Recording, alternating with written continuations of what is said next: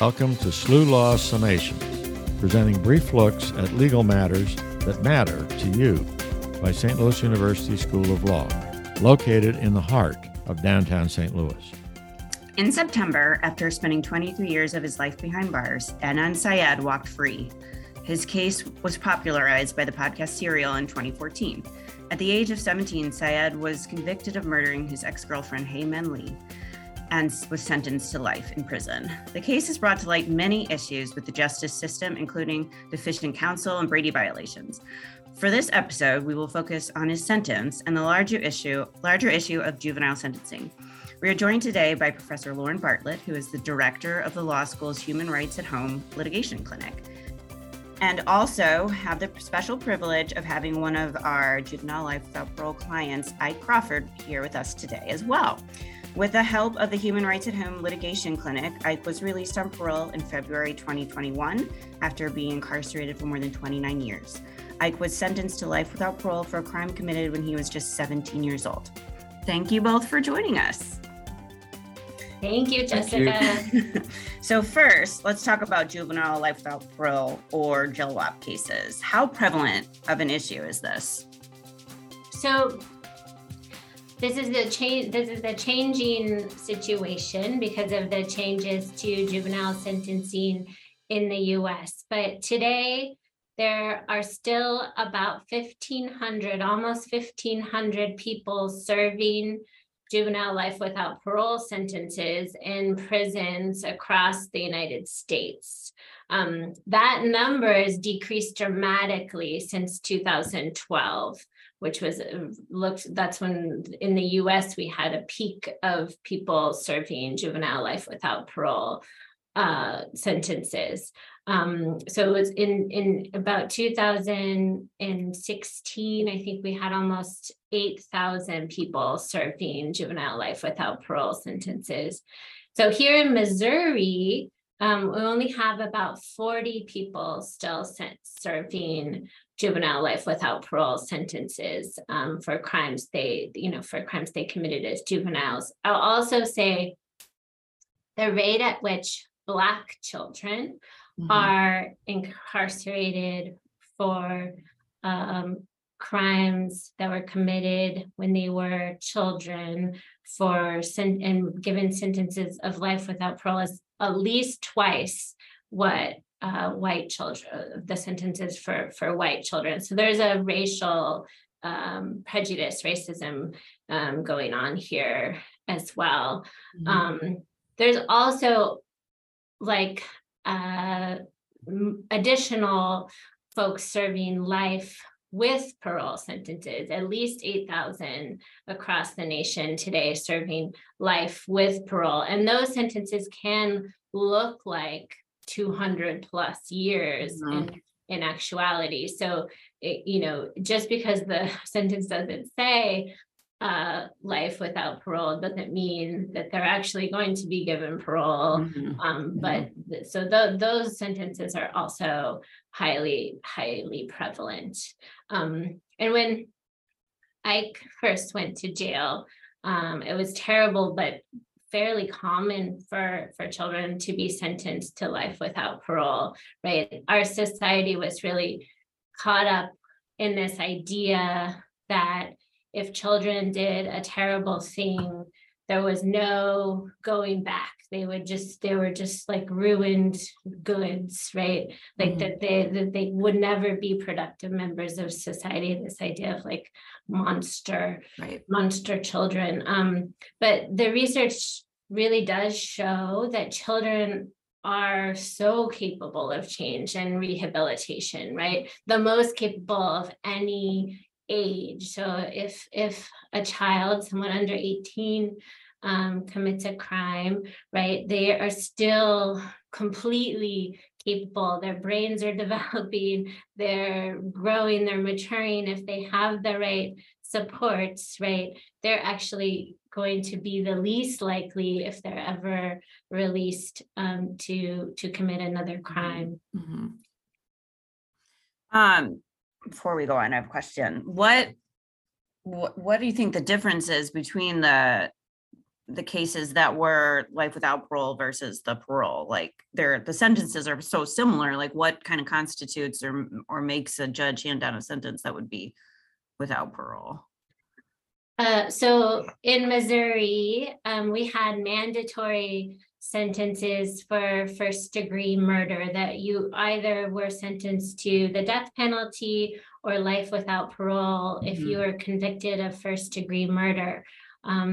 Today, they have expanded the options for sentences for first degree murder to life with parole. So you can be sentenced to the death penalty, life without parole, or life with parole, or I think it's a period of between 30 and 40 years. But the difference with the life with parole is usually, if we're looking at a crime, if you're convicted of murder in the 1990s, it was usually second degree murder was the crime you were convicted of. Then you were sentenced to life with parole. But again, it could look like life with parole plus 100 years. But also you could have multiple crimes. So you could have murder in the second degree, armed robbery, possession, and all of those sentences can add up to hundreds of years. Right. So essentially it's the same thing in the end. That's fun. Okay. So how do you think these sentencing practices impacted Adnan's case? So Adnan was 17 at the time the murder occurred that he was convicted. He was eventually convicted of. He was sentenced in the 1990s as well, just a few years after Ike was sentenced. So this same idea, same problems, ideas with not only sort of perceptions of children and their the idea that we should try 16, 17, even sometimes 15-year-olds as adults when they commit crimes like murder. So sort of take them out of the juvenile system, put them in the adult system, but then sentence them to life in prison or life plus 30 years, right? This idea that they were just as culpable and incapable of rehabilitation or growth and development. That was very prevalent in our society. I think there's also some discrimination at play here. A non-Muslim came from an immigrant family.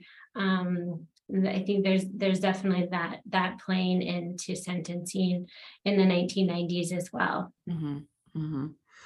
So we talked a bit about Missouri's sentencing laws, but it's one of the few states that has not banned these juvenile life without parole case sentences.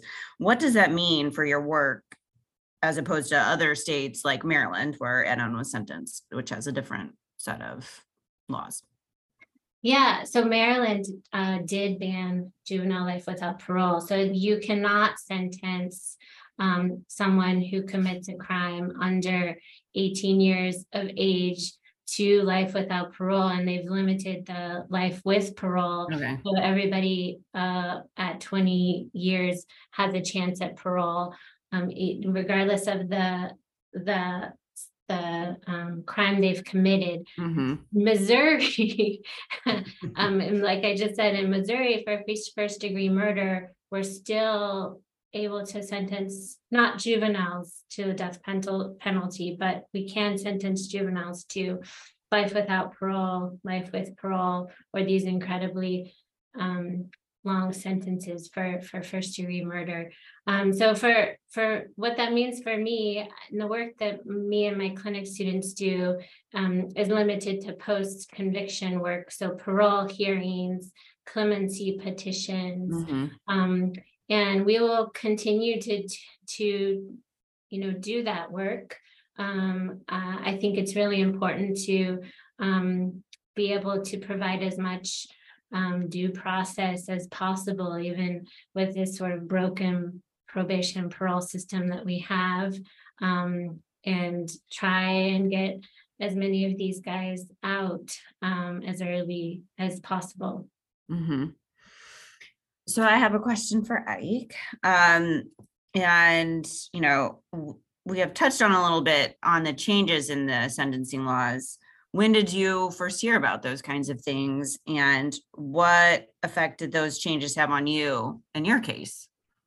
Well, I committed my crimes in 1992, Mm-hmm. and actually in 2003 Mm-hmm.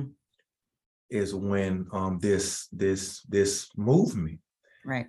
I became familiar with. In fact, several of us in prison, Mm-hmm. talks amongst each other and kind of, kept updated and everything on what was going on. And what had happened right here in Missouri was there was a guy named Christopher Simmons who was 17 years old. And his lawyers filed a petition for him in the Missouri Supreme Court saying that this, national consensus had, came about, and that, having him on death row, although he was 17, was now unconstitutional and stuff. And so when they filed that, the Missouri Supreme Court, agreed. Mm-hmm. And at that time, it was a precedent from the U.S. Supreme Court saying that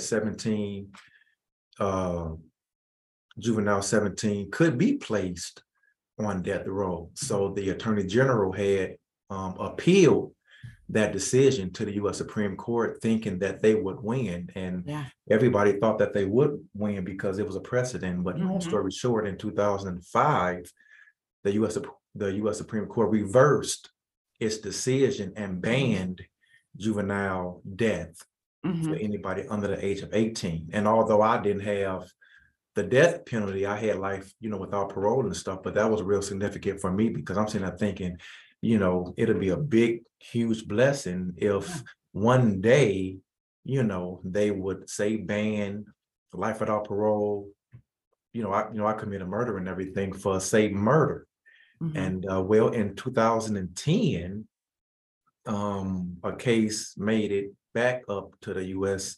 Supreme Court dealing with the banning of life without parole for non-homicide, right? So everybody was real, antsy and, really paying attention and following these cases and everything. And once again, in 2010, the U.S. Supreme Court banned life without parole for non-homicide. There was I think around 100 people, for the most part in Florida, that were serving the rest of their lives, and they hadn't even committed murder. So they banned life without parole for juveniles for non-homicide. And so me and, so many others was, hoping and praying that, well, one day soon, maybe they might ban life without parole for homicide cases. And in 2012 in Miller versus Alabama, they had did well, they didn't ban it, but they said that,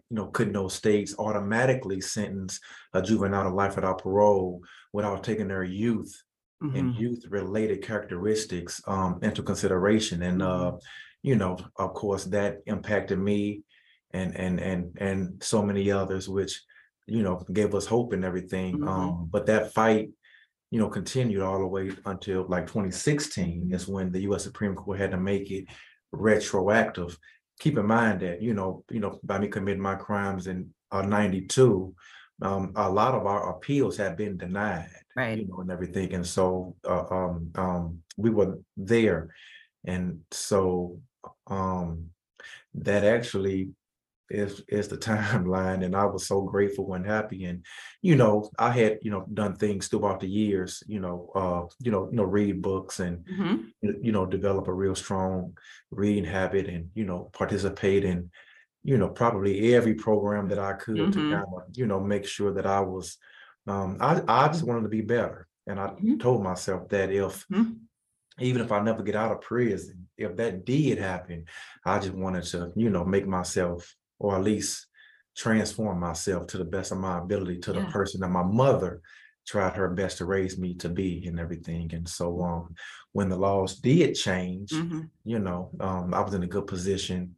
And thank God, you know, the MacArthur Justice Center, and also, you know, Wash U and Lauren, you know, came aboard, and I got additional awesome help and everything. And here I am today. So yeah.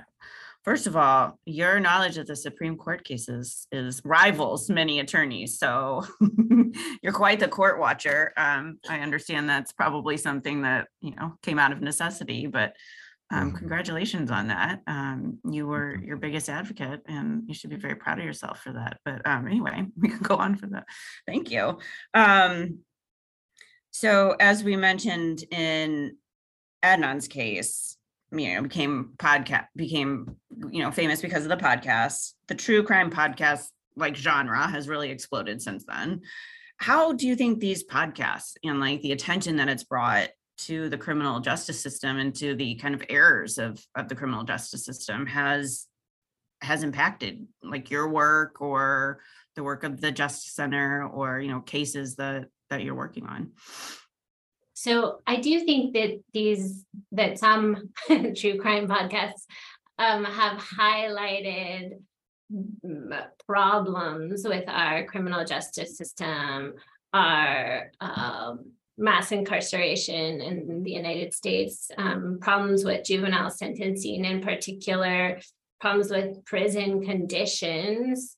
But I also think at the same time, a lot of the podcasts are really focused on the whodunit, on the trying to figure out the crime, and for you know, the truth, trying to get at the truth. And for me and the work that I do, right, I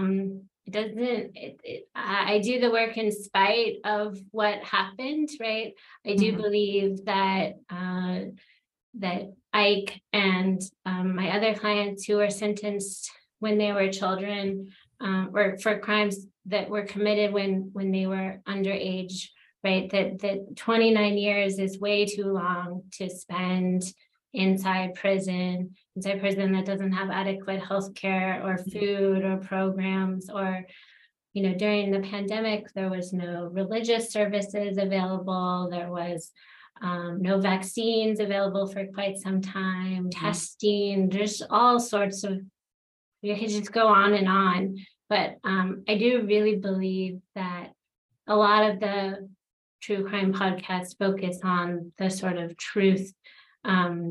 It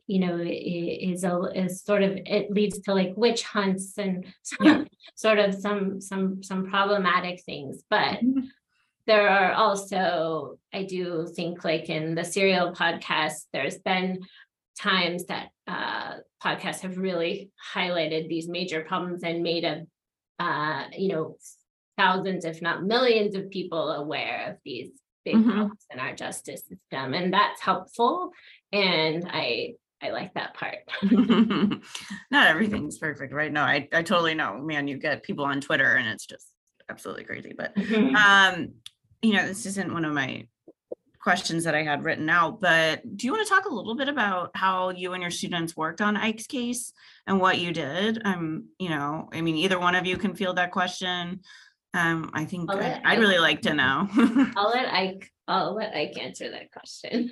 Well, that's a good question. I really appreciate it and stuff. Again, going back to 2002, on up to Millville, Alabama, a decade or so later. Although all my appeals were denied, one of my strongest habits in that time, or even a little bit before that, was I just wanted to. I had real. It's not silly or nothing, but I would go into the library and just visualize, just reading every book in the library. And stuff. And so I just had a real big craving, I would think, for just, education but I, being poor and everything, and not having the money to actually go to college and, seek a university degree and everything. Long story short, though, I was really, really on a mission to better myself and to really develop a skill set. So, I had taught myself how to touch type, and a few work opportunities involved, working on, computers, and at least got, at least the basics and everything down when it came to that and stuff. And so I actually, if I'm being too long-winded. No, go for it. I love to write. And, a couple of people had, read some of the things that I wrote and everything, and was like, man, you should write a book, you should write articles and things like that, right? So I actually, wrote quite a bit, and I wrote churches. And, I played chess and everything. And so I would write chess clubs and stuff, really just seeking, friends, beyond the prison walls and everything. And that's how a lot of my friends to this day actually came as pen pals initially. But well, when the time actually came, and, Miller came out and stuff, and, it was a reality that, man, I think I'm gonna get out of prison. I had, the necessary support and everything to, like, say, go on I had never been to a parole hearing. I knew nothing about the policies and stuff because I had lifelong parole and stuff. And so, my friends got on the internet and actually went and ordered how to put together an effective parole plan and everything, and sent it to me, and I really devoured it and stuff. And I got on my typewriter and started to really, from beginning to end, to the best of my ability and stuff. But I knew that the MacArthur Justice Center, in collaboration with, Lauren, but at the time I just wanted to get ready to the very best of my ability, because, before this, I would, read law, and I would, try to learn it, and, write up motions and things like that, right? So, I read a few, how to write, books, and how to really, the structure and those type of things. And so I thought that if I had to do it by myself, I was prepared to, work hard and hopefully succeed and stuff. And so I actually did that and stuff in preparation to, hopefully get an attorney and everything. And so I just had in my mind, well, I'm gonna do everything to the best of my ability. And once, an attorney come aboard, I will hand, whoever it was, what I had, completed and stuff. And hopefully that will, was able to help them better help me. And but working with Lauren and, the law students here and everything, it was a blessing, and stuff, and very, very professional. But I am grateful that, some of the things that, I had, worked on and kind of wrote up, she definitely incorporated some of the stuff, you know what I mean? But of course, the finalized version of stuff was all her, and whenever I got a chance to, just proof it, or something, it was just always not 100%, but maybe 150%. And I really, really, appreciated her professionalism, as well as, the students and everything. And so a good team, huh? It was a good team.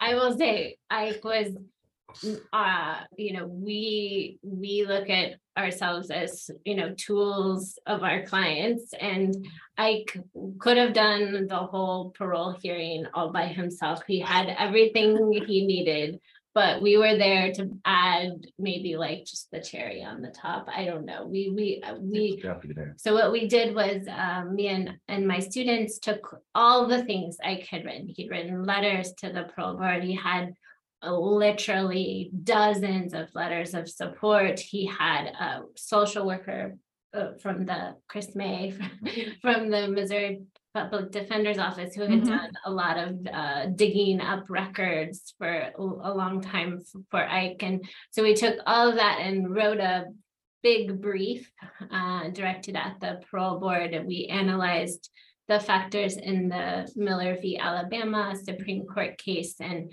made arguments about, just as Ike mentioned, about that juveniles are less culpable for crimes that they've committed, and there's factors like peer pressure and familial pressure and even health are things that the parole board looks at. Also rehabilitation and growth and development, and put that into a big brief with exhibits, hundreds of exhibits, which were all of the things that Ike had already put together.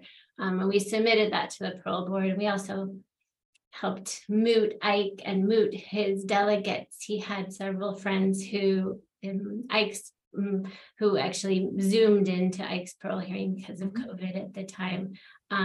We helped prepare them, and we went to the actual hearing itself, where it was really all on Ike to answer all of the questions, but we were there to support and to make sure that everything was covered. We added a little bit at the end, and the decision by the parole board came back really quickly, which a blessing. Huge. Which was wonderful, because sometimes we knew that they had made an easy decision. It should have been an easy decision for Ike, but it also meant he didn't have to wait too long. So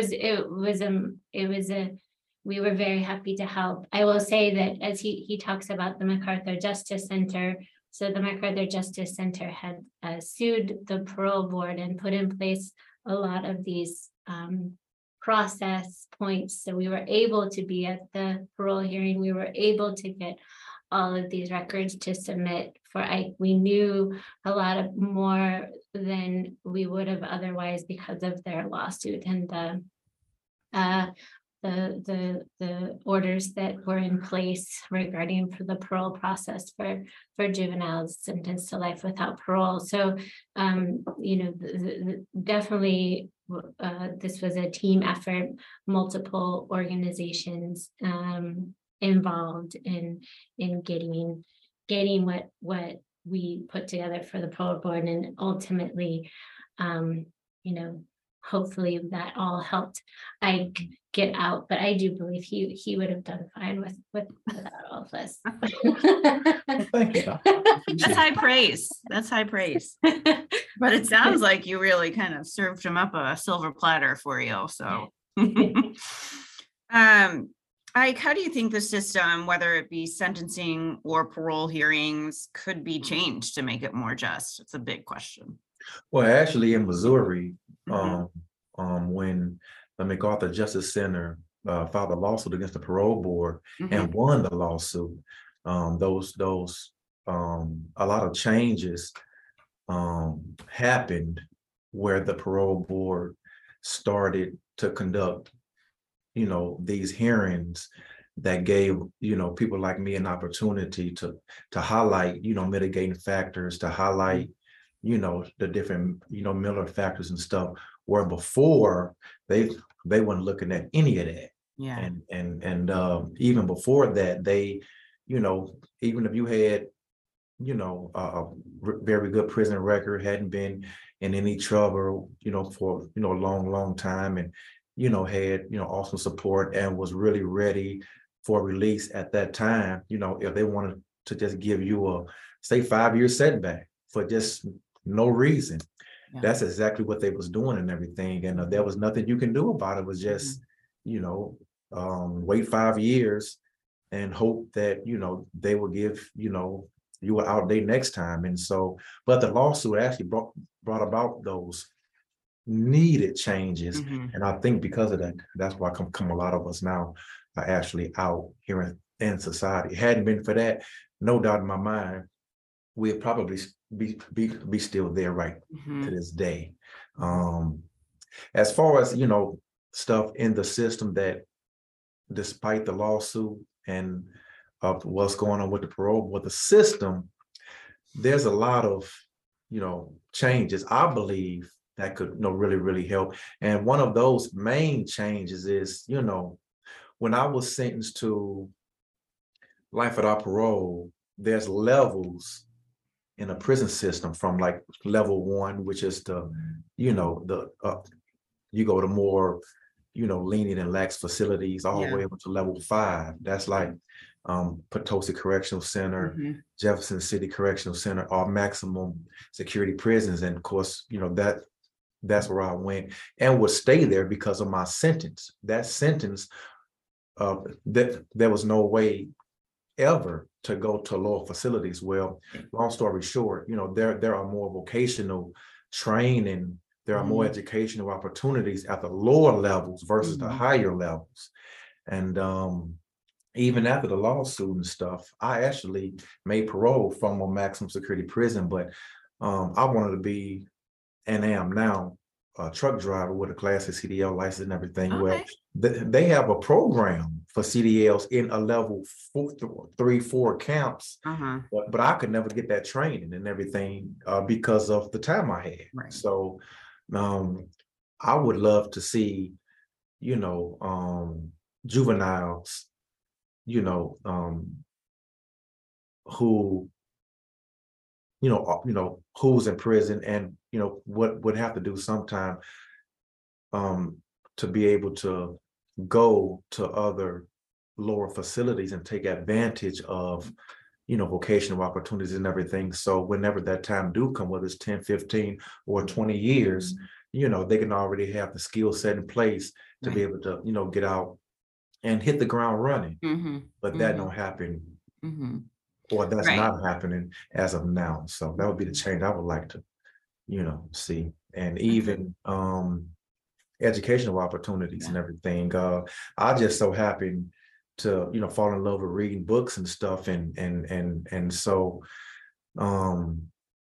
but there's really nothing beyond the GED. And well, at least where I was at. And at the very end, the year before I was released, they had brought the Pell Grants back. And but only because of the lawsuit, they had allowed me to enter into a bachelor's degree program. And but without that lawsuit, they wouldn't, anybody, if you look in the computer, anybody with life without parole, you're automatically disqualified from even enrolling in college. And so that's another thing that I would definitely like to see the system, improve on is educational opportunities that's available if a person wants to utilize their time wisely in prison, to actually go for, education and, starting to value education and, want to go beyond, the basics of a GED and go and take, collegiate level classes and everything, with the intention of get an associate's or a bachelor's, or even a master's.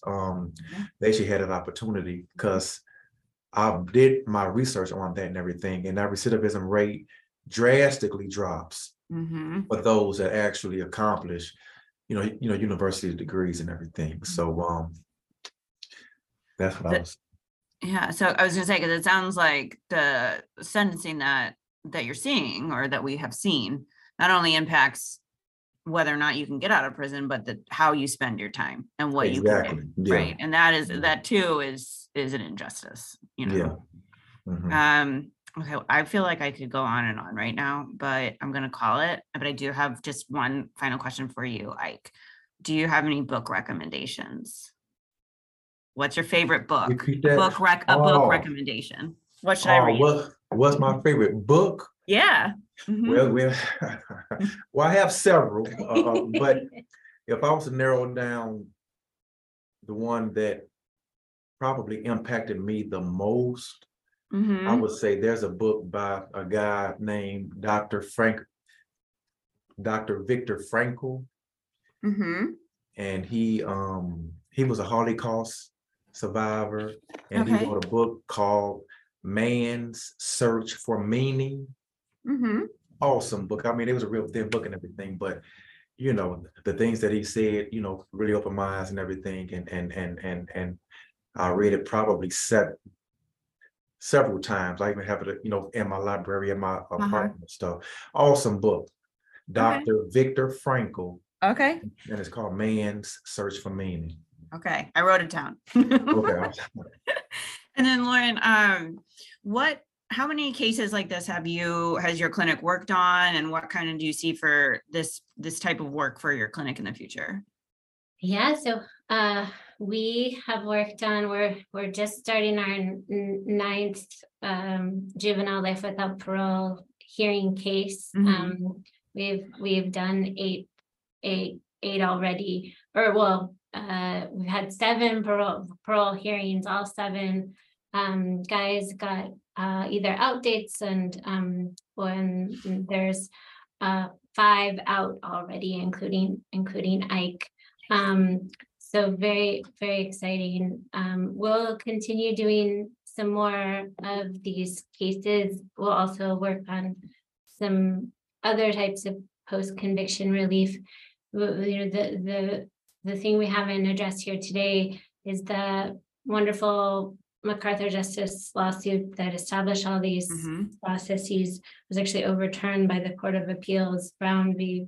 Precise, just last month. And so all of the wonderful procedural benefits that this class of guys received is down the drain. Other than training, the parole board did receive quite a bit of training on juvenile life without parole, juvenile brain development, etc. So that's great, but you know, we're looking at an uphill battle on these pieces going forward without the processes in place. And so we have to do a little bit of soul searching to figure out what's next and what we could do about that problem. So we just don't want things to go back to what they were before, which is what Ike was describing, with guys going up for parole being denied without any reason. You know, so we've got quite a battle ahead, but we'll keep fighting. And students working with clients like Ike, I think this is life-changing work to understand, you know, truly what it means to forgive, what hope and hopelessness means, and redemption, and just learning about our prison system and our sentencing system. It's really important work, and if we can help a little bit, it's great.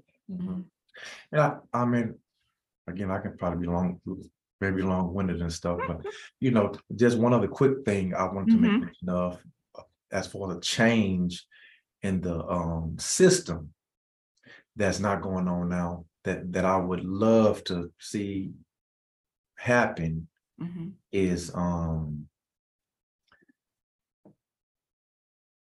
if possible, the, you know, victim offender dialogue. I know how important that was for me. I received a blessing to, you know, become connected with my victim's mother, who actually, you know, traveled up to the prison and sat down with me face to face. And it was powerful. It was scary. I was scared to face her and everything. But we talked for like 4 hours and stuff. But I mean, you know, coming to prison for so young, you know, I mean, I never got married. I never had children, you know, you know, I never really reached certain milestones.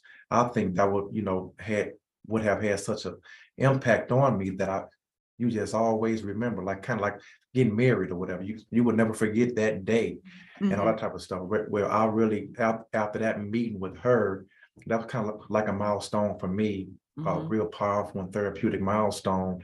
And having gone through that, you know, it really, really just made me want to never, ever again, create another victim.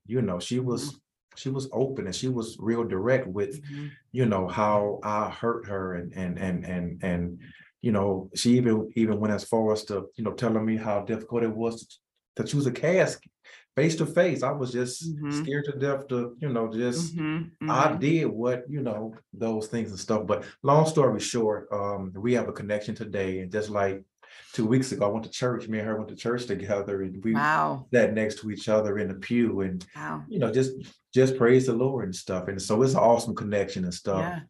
Huge milestone. So I would like to see the system, embrace that to the best of their ability. I do understand sometimes victims don't want to have no connection, don't want to have any of that, and I absolutely understand that. But those that want to, because it's very, very powerful and therapeutic. Yeah, probably not only for you but also for her, right? Yeah. And that's exactly what she said. That's exactly what she said. That it's for her, and it's just a blessing. So Anyway, oh my gosh. Well, I have to really, I really could talk to you guys forever. I will say one thing. I want to read what you're writing. So, I do communications. You ever want to send something my way? Writing is also my favorite thing to do. So I'm happy to look at anything. Okay. Well, I would definitely, be in touch with Lauren. You're always so creative. I love it. I do too. Yeah, I'm here for that. All right.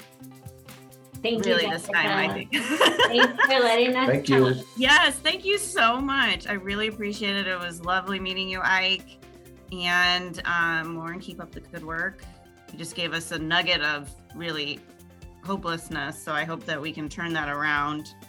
Well, we're gonna go have sushi together. Okay, good. For the first time, Ike's gonna try sushi. So well, I expect a full report back. I'd love to know how that goes. I remember my first sushi. It wasn't that long ago. So, all right. Well, have a good one, guys. I'll talk to you later. Bye, Jessica. Bye.